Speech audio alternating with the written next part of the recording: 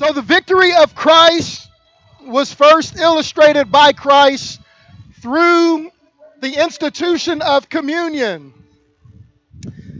And Luke says it in this way. He says, as he sat at the table, he took bread and he blessed it. He then broke it and gave it to his disciples. And he said this: "This is my body, which is given for you. Do this in remembrance of me." Jesus went to the Pharisees one day and he said, your fathers ate manna in the wilderness and they are dead. Even though manna was bread that came from God and came from heaven, it wasn't the physical bread that would sustain or keep us. Jesus said, you shall live by the word of God and every word that proceeds from his mouth. So he says, I am the true bread of life. I am the true bread that came from heaven. I am the one that sustains and keeps your life. And so in the beginning, the Bible says, the Word was with God and the Word was God. But then it says, and the Word became flesh and dwelt among us.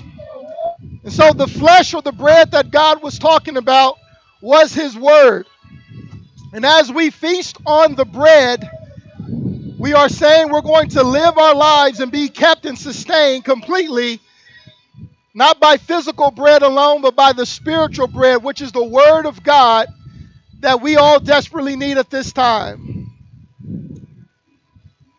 So if everyone has their bread ready, lift your bread up. Father, in the name of Jesus Christ, as you were lifted up and you hang between heaven and earth, you bore the sins of the world upon your shoulders. And you took the stripes that were meant for us. You paid the price and the penalty so that we wouldn't have to. But you, being the living Word, came to this world as sinful men, yet without sin. And you became sin for us so that we may have the opportunity to become the righteousness of God in you. So as we partake of this bread that represents your body that was broken for us, we pray that you not only bless it, but you bless the meaning behind it. As we give our lives to you and live our lives by every word that comes forth from your mouth. We pray this all in Jesus' name. You may eat.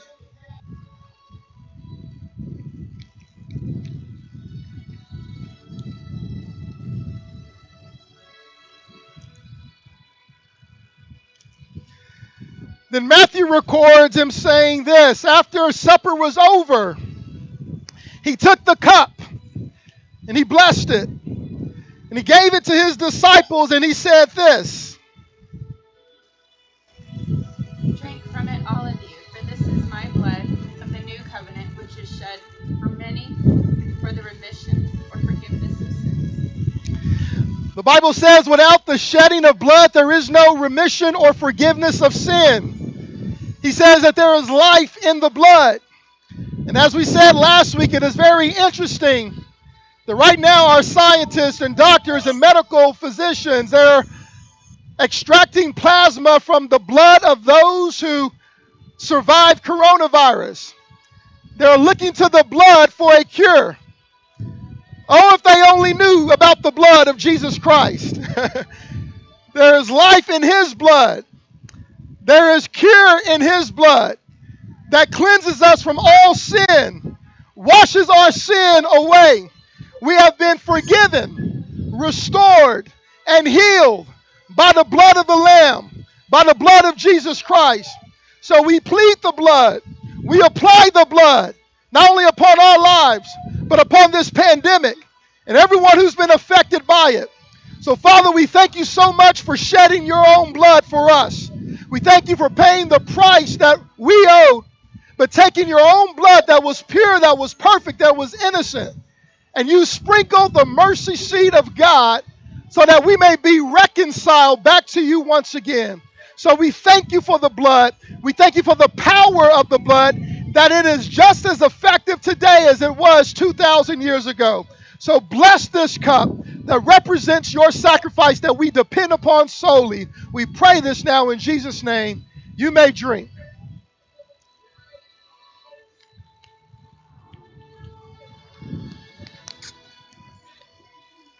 Thank you. Amen. Amen.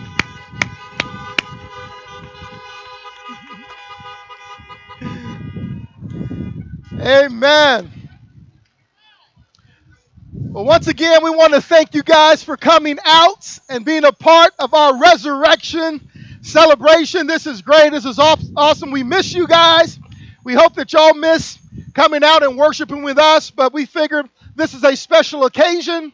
And since our government has allowed us to do this, why not take the opportunity to do this? So again, if you're having difficulty hearing, turn into 106.3. 106.3 is the FM station that you can catch this broadcast on. But Lord, we do thank you again for blessing us with this time to gather in your name, even if it's in these conditions or situation that we're in. But we are grateful that your word is still able to go forth mighty, powerfully, and strong. So we pray, God, that the word that is spoken at this time come directly from your throne. It will come in power, and it will come for our good and for your glory. So watch over your word at this time. Anoint it, God. See that it performs according to your purposes for our lives and for your glory that was done even before the foundation of the world. And as you do, Lord, we'll be careful to give you and you alone all the glory, honor, and praise. For it's in Jesus' name that we pray and ask these things. And all of God's people said together, amen, amen. Well, I'm going to go ahead and give you the title up front, okay? Because I know a lot of y'all don't think I get started until I give you the title. And I don't know when I'll get to the title, so just so you won't think he hadn't started yet, let me go ahead and give you the title or the theme of this year's message today. The title, simply put, is The Comfort of Christ. The Comfort of Christ. We started Holy Week last week with the coming of Christ. And we talked about how his coming was more than just him coming as king. He also came as cure.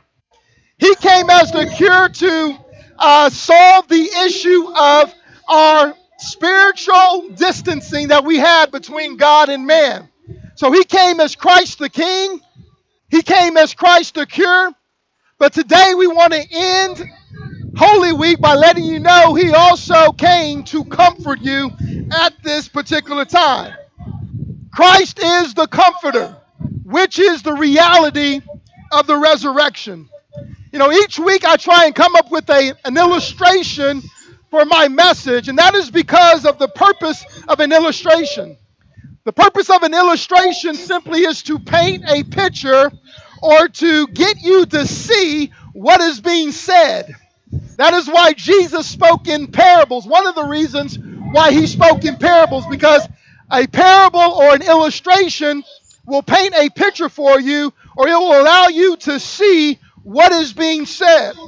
And so I've been known to sit at my office or at my desk and sit there for hours trying to think of the perfect title and the perfect illustration for the particular message that I'm in. But this particular week, I had no problem coming up with the illustration. I had no problem coming up with the illustration we're going to use today because we are living it right now. We are living the illustration that I am using right now. With this pandemic that we are faced with this coronavirus that is going around right now, we now have over 100,000 deaths worldwide. Over 100,000 deaths now due to this pandemic. Over 20,000 in our nation alone due to coronavirus. And so there is death all around us. And the fear of death is ever present with us. And so I believe this is the great backdrop or the perfect illustration to talk about the comfort of Christ. You know, Jesus gave a sermon one day on the Mount. I'm sure it was just like this, where he stood on the mountainside and everybody gathered in front of him to hear this message or this sermon on the Mount. And in this particular sermon, he gave what is known as the Beatitudes. You know the Beatitudes. Blessed are the poor in spirit. Blessed are the merciful. Blessed are the meek, for they shall inherit the kingdom of God or the world. Well, there's one particular blessing that I want to focus on today. And it was, blessed are those who mourn, for they shall be comforted. Blessed are those who mourn, for they shall be comforted. And there's never been more of a time when we need to be comforted than now. There's never been more of a time when anybody needs comfort than when it is due to death. And if you've ever lost a loved one, you know what I'm talking about. We can lose a lot of things in this life. We can lose a job. We can lose money. We can lose our health even. But there is nothing like losing life. There is nothing like losing a loved one. There's something about death that does something to us. It crushes the soul.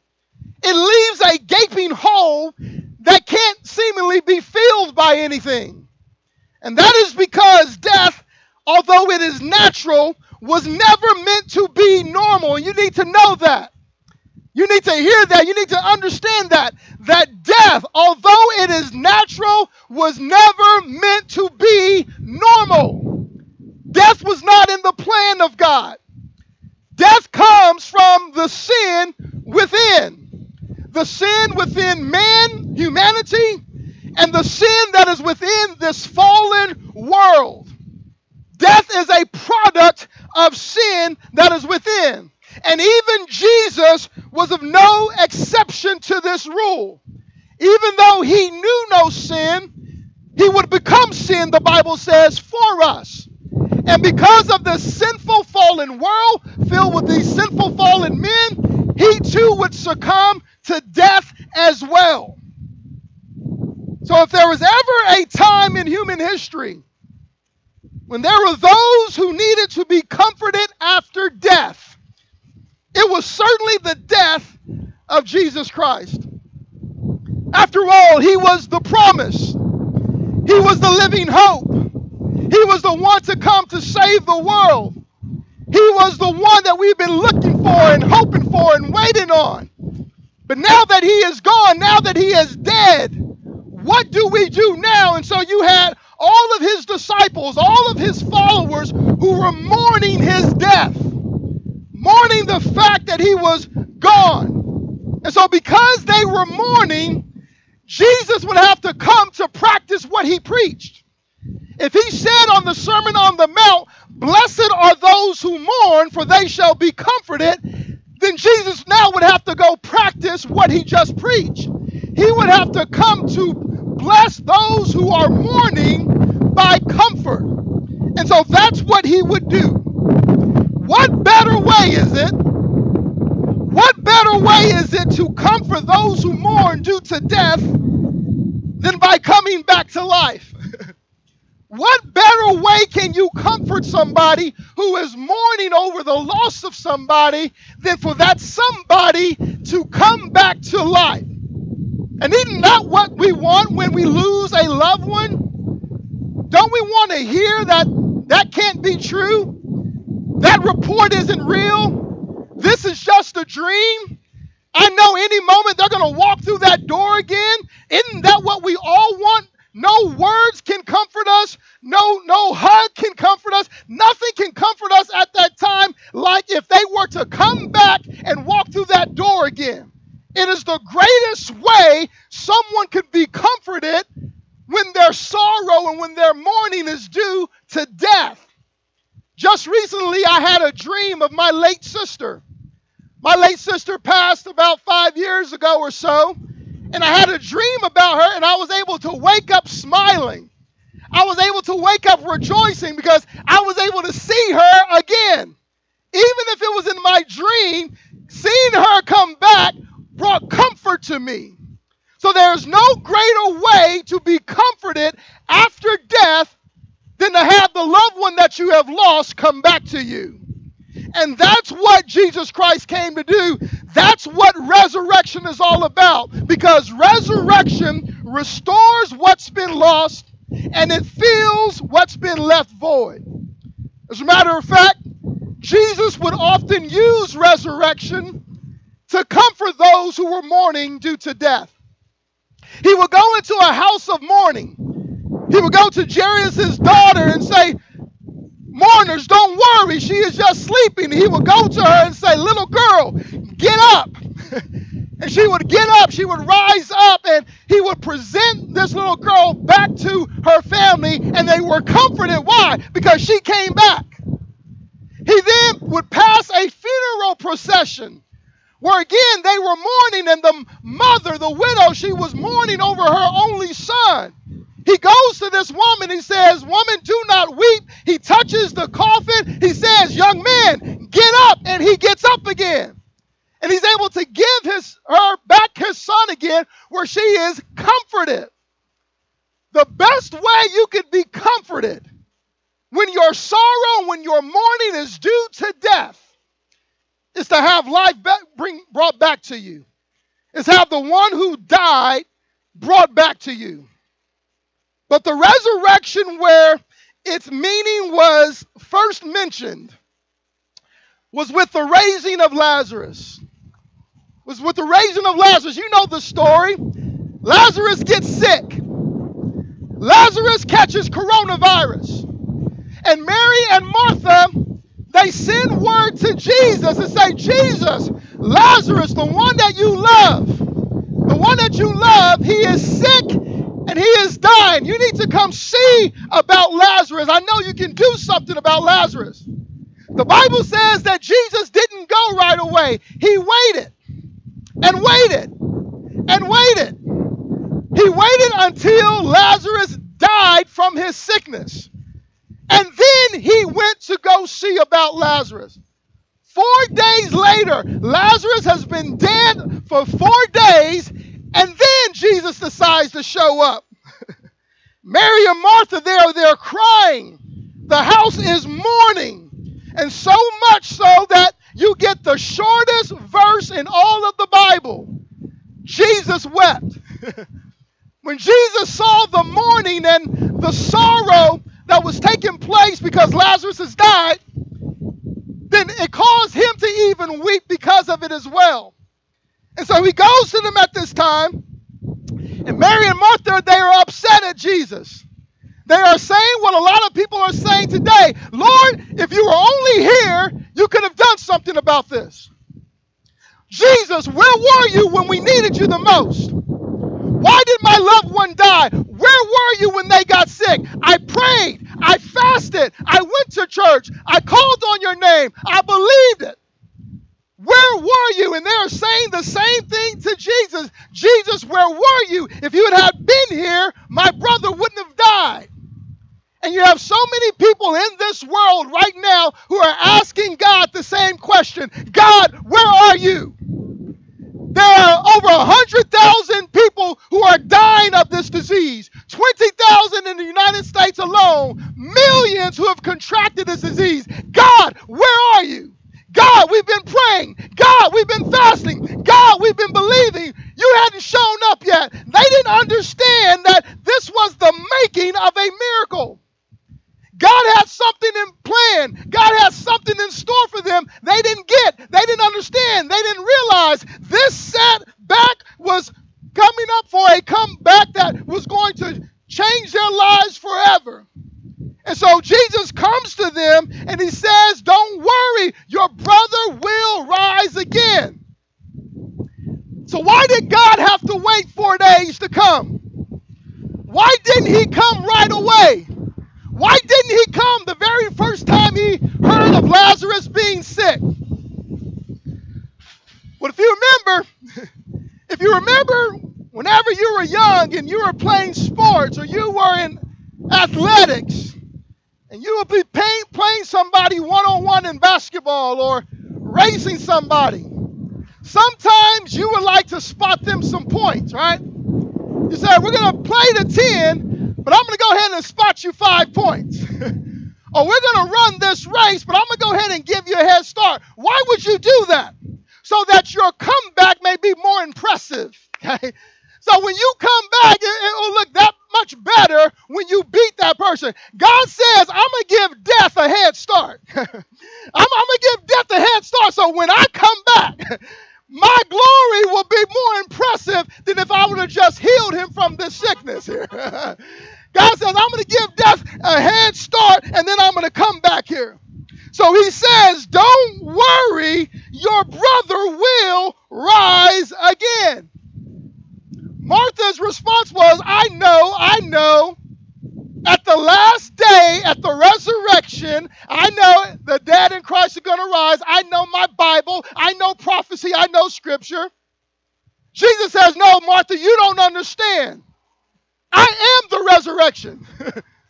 I am the resurrection. You are waiting for a day, but I'm here to tell you the resurrection is not one day. It is the divine one, okay? And the divine one is here. I am here to raise your brother out of the grave. And he goes to the grave and he says, Lazarus, get up. And he restores Mary and Martha's brother to them. And they are comforted at that time because there is no greater comfort when your sorrow and your mourning is due to death than when the loved one that you've lost comes back. But what this would simply be a preview of what he would do. What Jesus did here for Mary and Martha and Lazarus, it would simply be a preview to what he would do. Because when he was on that cross, they began to mock him and they began to throw insults at him. And they began to say things like, well, he saved others, let him save himself. And if you really are the Christ, then come down from that cross.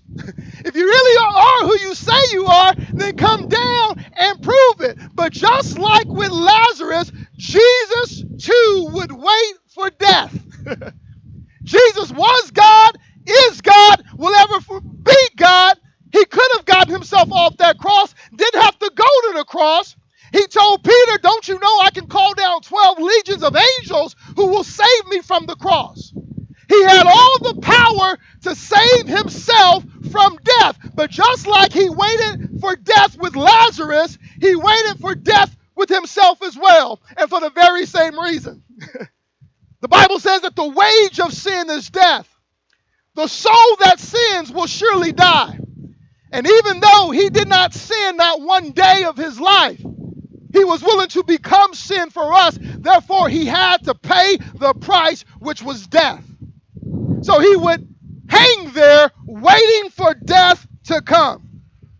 As a matter of fact, he would give death a 3-day head start. So death, I'm going to let you take me out. And I'm going to even give you a 3-day head start. Why? So when I come back, it will be that much more impressive.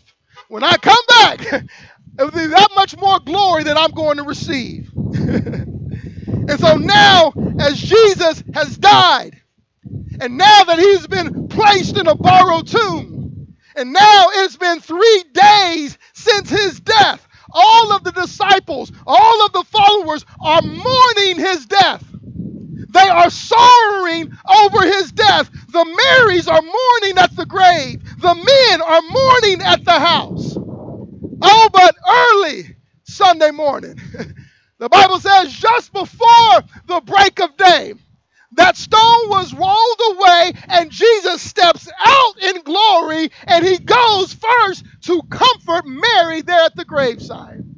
Then he goes to Mary and he says, now go tell my brethren that I have risen, that I have come back to be of good cheer, to have joy. Why? Because I have returned just like I said, and that's when the rejoicing begins. So yes, sorrow may last for a night, but it is joy that comes in the morning. And the joy came Sunday morning over 2,000 years ago. Joy came back into this world. Why? Because Jesus came out of death, hell, and the grave for us all. Now you may say, well, I get all of that. I understand all of that. I know why we're here. I know what Easter is all about. But what does that have to do with me? What does that have to do with my loved ones that I've lost? I mean, the loved ones that I've lost, they're not coming back. If I catch coronavirus or my children catch coronavirus or my loved ones catch this and it takes me out, we're not coming back. So even if Jesus did rise from the dead, what does that have to do with me? You may be asking. Well, in certain movies, they like to use a style or a technique I'm sure you're familiar with. They like to, of course, have movies tell a story and have it in sequential order, but every now and then, a movie will start with the last scene first. They will give you the end of the story first, and then they will back up to show you how we got there.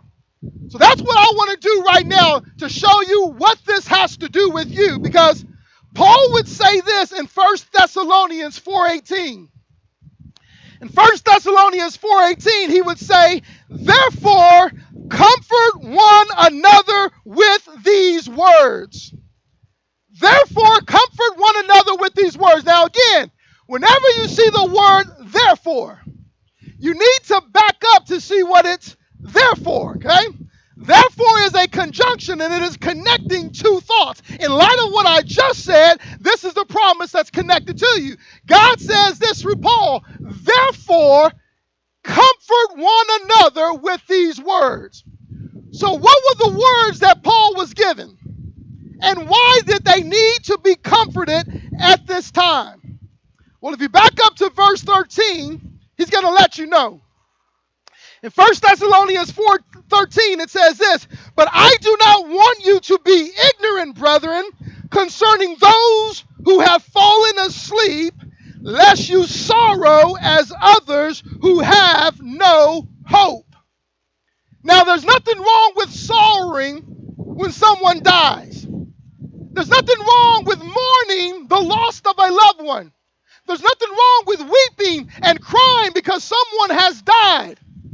God simply says, I just don't want you to sorrow like others who don't know who you know or who don't know what you know. Because that's what ignorance is. Ignorance doesn't mean dumb. It doesn't mean stupid. It simply means you don't know.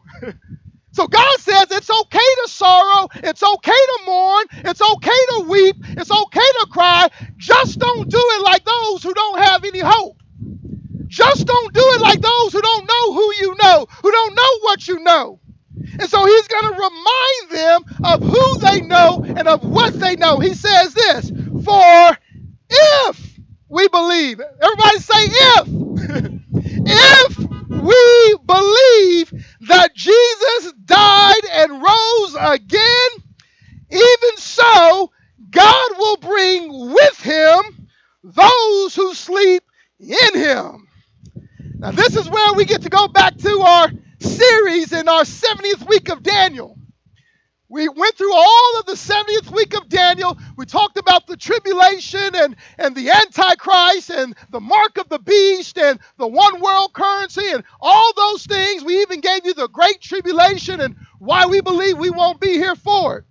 Well, right here, Paul gives you the end of the week. And the end of the week is going to come with Jesus Christ coming back to this world. Jesus Christ stepping foot on this earth once again. But please notice, he won't be coming by himself. Jesus Christ is coming back, but he won't be coming back alone. The Bible says, we who sleep in him will be coming back with him.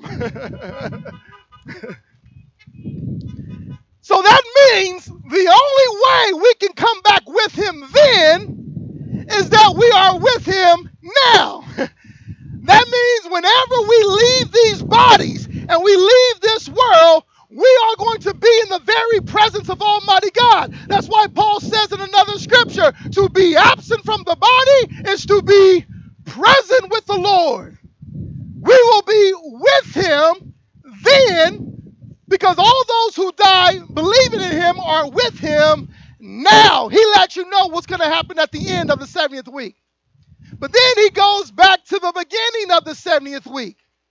He says this in verse 15, "For this we say to you by the word of the Lord, that we who are alive and remain until the coming of the Lord will by no means precede those who are asleep. For the Lord himself will descend from heaven with a shout, with the voice of an archangel, and with the trumpet of God. And the dead in Christ will rise first," that is, their dead bodies. "Then we who are alive and remain shall be caught up together with them in the clouds to meet the Lord in the air, and thus we shall always be with the Lord. Therefore, comfort one another with these words."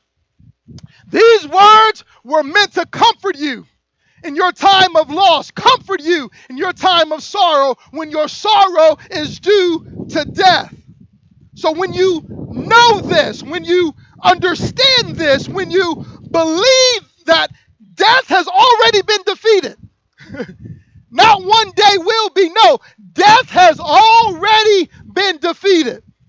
When you know that, when you understand that, when you believe that, you are no longer in fear of it, you are no longer controlled by it, nor do you live life without hope due to it. Why? Because Jesus rising from the dead is proof of his power over death.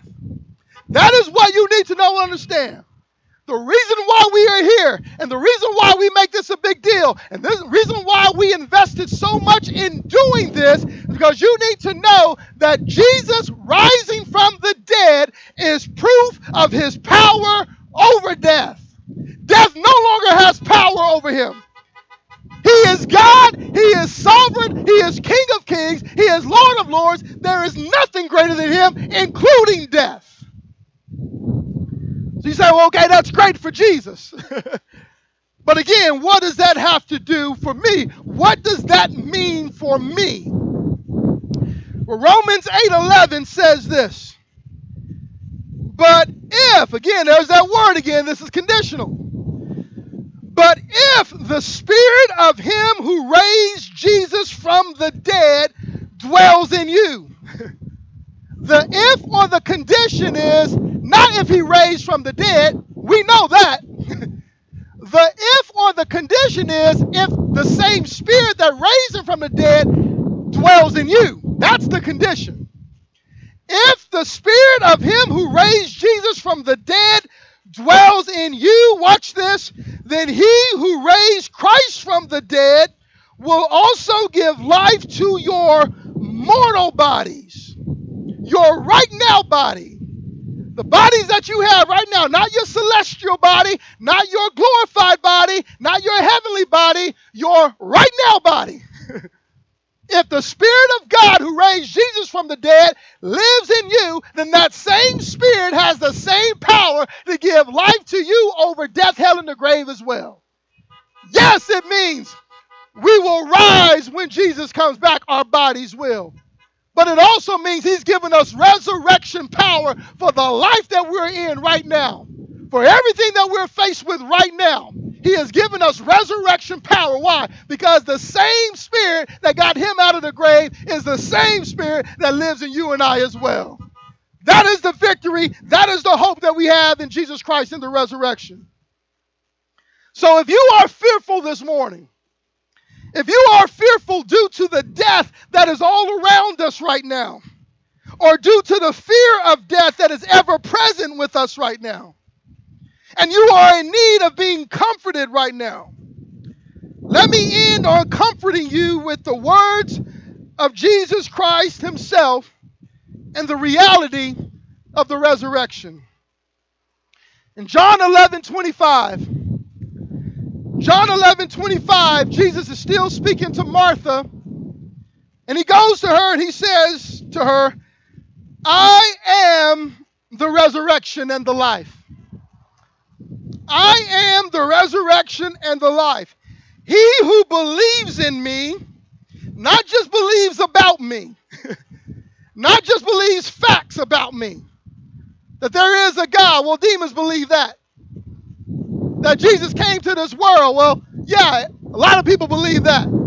That even Jesus died for our sins and came back again. Demons and Satan believes all that. They are not saved, though. It's not believing that, it's believing in. So God says this, he who believes in me, not just about me, though he may die, he shall live.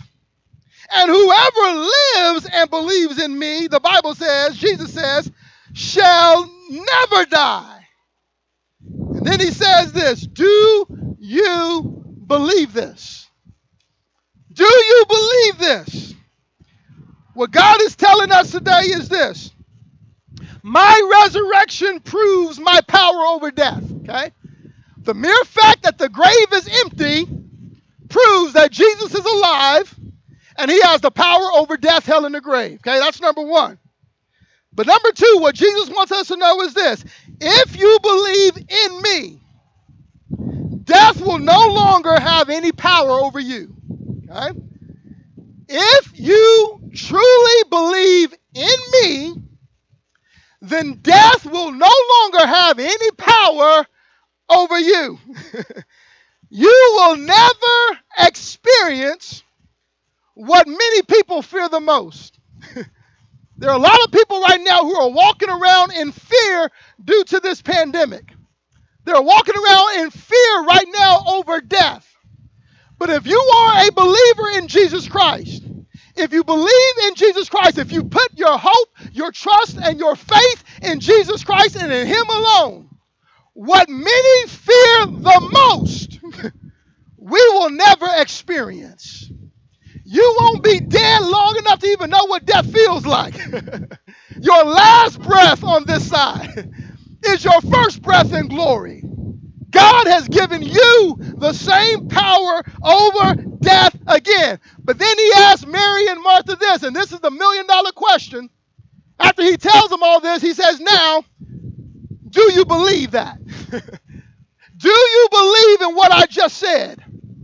Do you believe in what I just spoken? Because the difference of you being controlled by this chaos and this calamity that's all around us and being comforted by Christ is whether or not you believe in that word. If you truly believe in the word of God that he just gave you, then you will be comforted by Christ rather than controlled by calamity. If you don't believe those words, if you don't believe Jesus got up out of the grave, if you don't believe he has power over death, if you don't believe that death has been defeated, if you don't believe he is giving you that same power, then you're going to be controlled by all of this calamity that we are faced with at this time. So God wants to comfort you right now.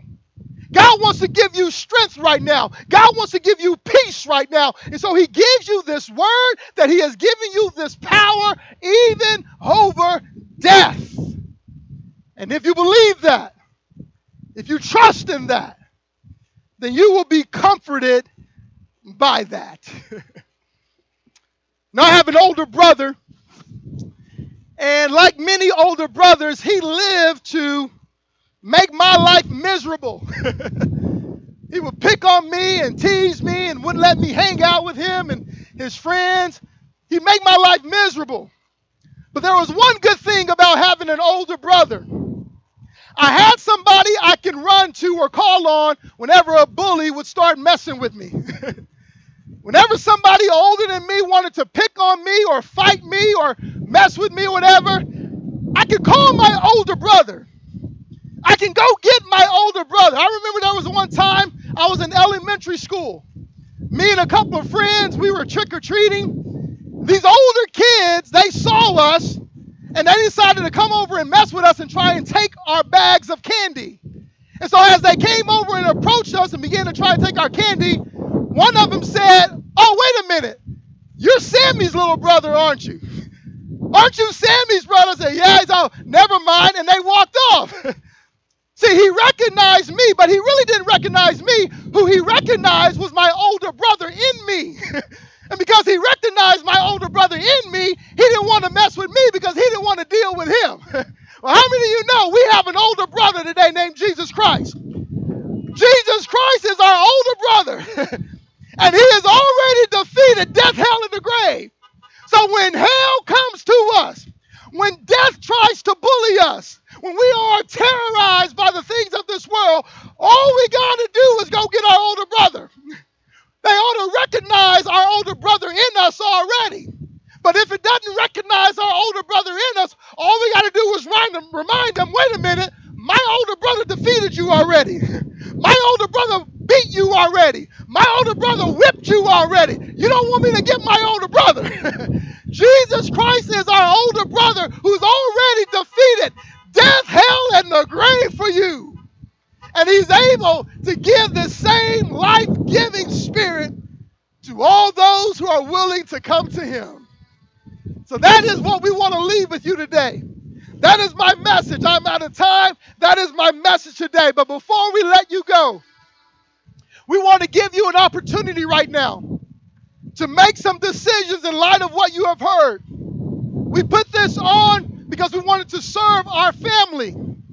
But we also wanted to make this an outreach in hopes that others may come to this and hear this gospel message. Hear this life-saving, life-changing, life-impacting message of Jesus Christ.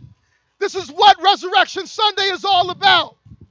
And so if you're here today and you have never given your life to Jesus Christ, you've never believed on his only begotten Son, you've never surrendered your life to him, you've never turned from the way and the direction that you were going that is leading you to hell and spiritual separation permanently and forever, you've never turned from that into Jesus Christ, the cross, and his kingdom, we invite you to turn to him today. We invite you to give your life to him today. We invite you to surrender your all to him today and just simply cry out to him, because he says if you will confess him with your mouth and if you will just believe on him in your heart, you will be saved. He will forgive you for all of your sin. He will forgive you for everything that you've ever done or everything that you will do. His blood is that powerful. His blood is that effective. He can cleanse you from all unrighteousness. No matter how bad you've been, no matter how many things you've done, no matter how far you've gone, as long as there is breath in your body and a will in your heart to do so, you can always return back to the Lord, and he says, I will return to you. So we pray that you would give your life to Jesus Christ today. Receive this resurrection power so that you will know without a shadow of a doubt that you will never die again. You will never experience death. Death no longer has power or control or influence over you, because you would have received the same life-giving spirit that raised Jesus Christ from the dead. It will be granted unto you as well. So if you're here today, if you're under the sound of my voice and you've heard this message, do not harden your heart.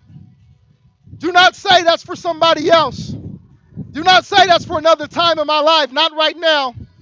Do not say that, because whether Corona takes you out or not, it has been appointed to us all to once die, and after that face the judgment. God will remind you of that time when you came to Believe Church parking lot and you heard the message of mercy and of grace that was extended unto you, where you didn't have to work for it, you didn't have to earn it, you didn't have to pay for it, you couldn't do all of those things, you couldn't be good enough for it. All you had to do was receive it by believing. But then you refused. Do not refuse the hand of God at this time. Take his hand that will get you off the road that is leading you to hell and life forever without him. Take his hand at this time and receive resurrection power. Amen. Well, we want to thank you so much again for being here, for being a part of this particular service. We love to be able to worship with you again personally. If and when this is all lifted, we are praying and believing that the day is going to come when this is going to be lifted.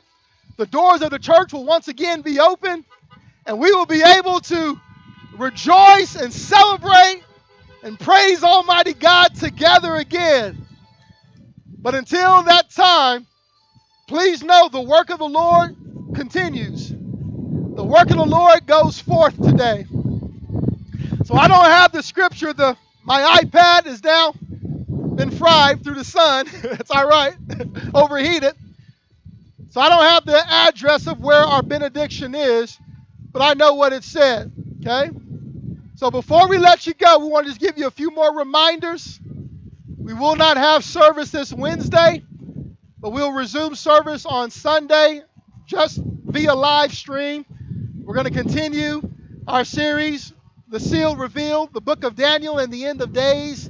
And so please tune in to believechurch.cc, where you can watch, you can share, like, comment, subscribe.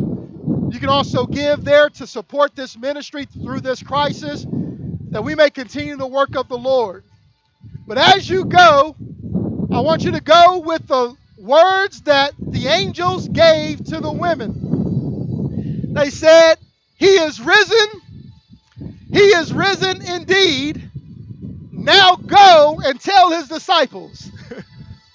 Jesus Christ is risen. He is risen indeed.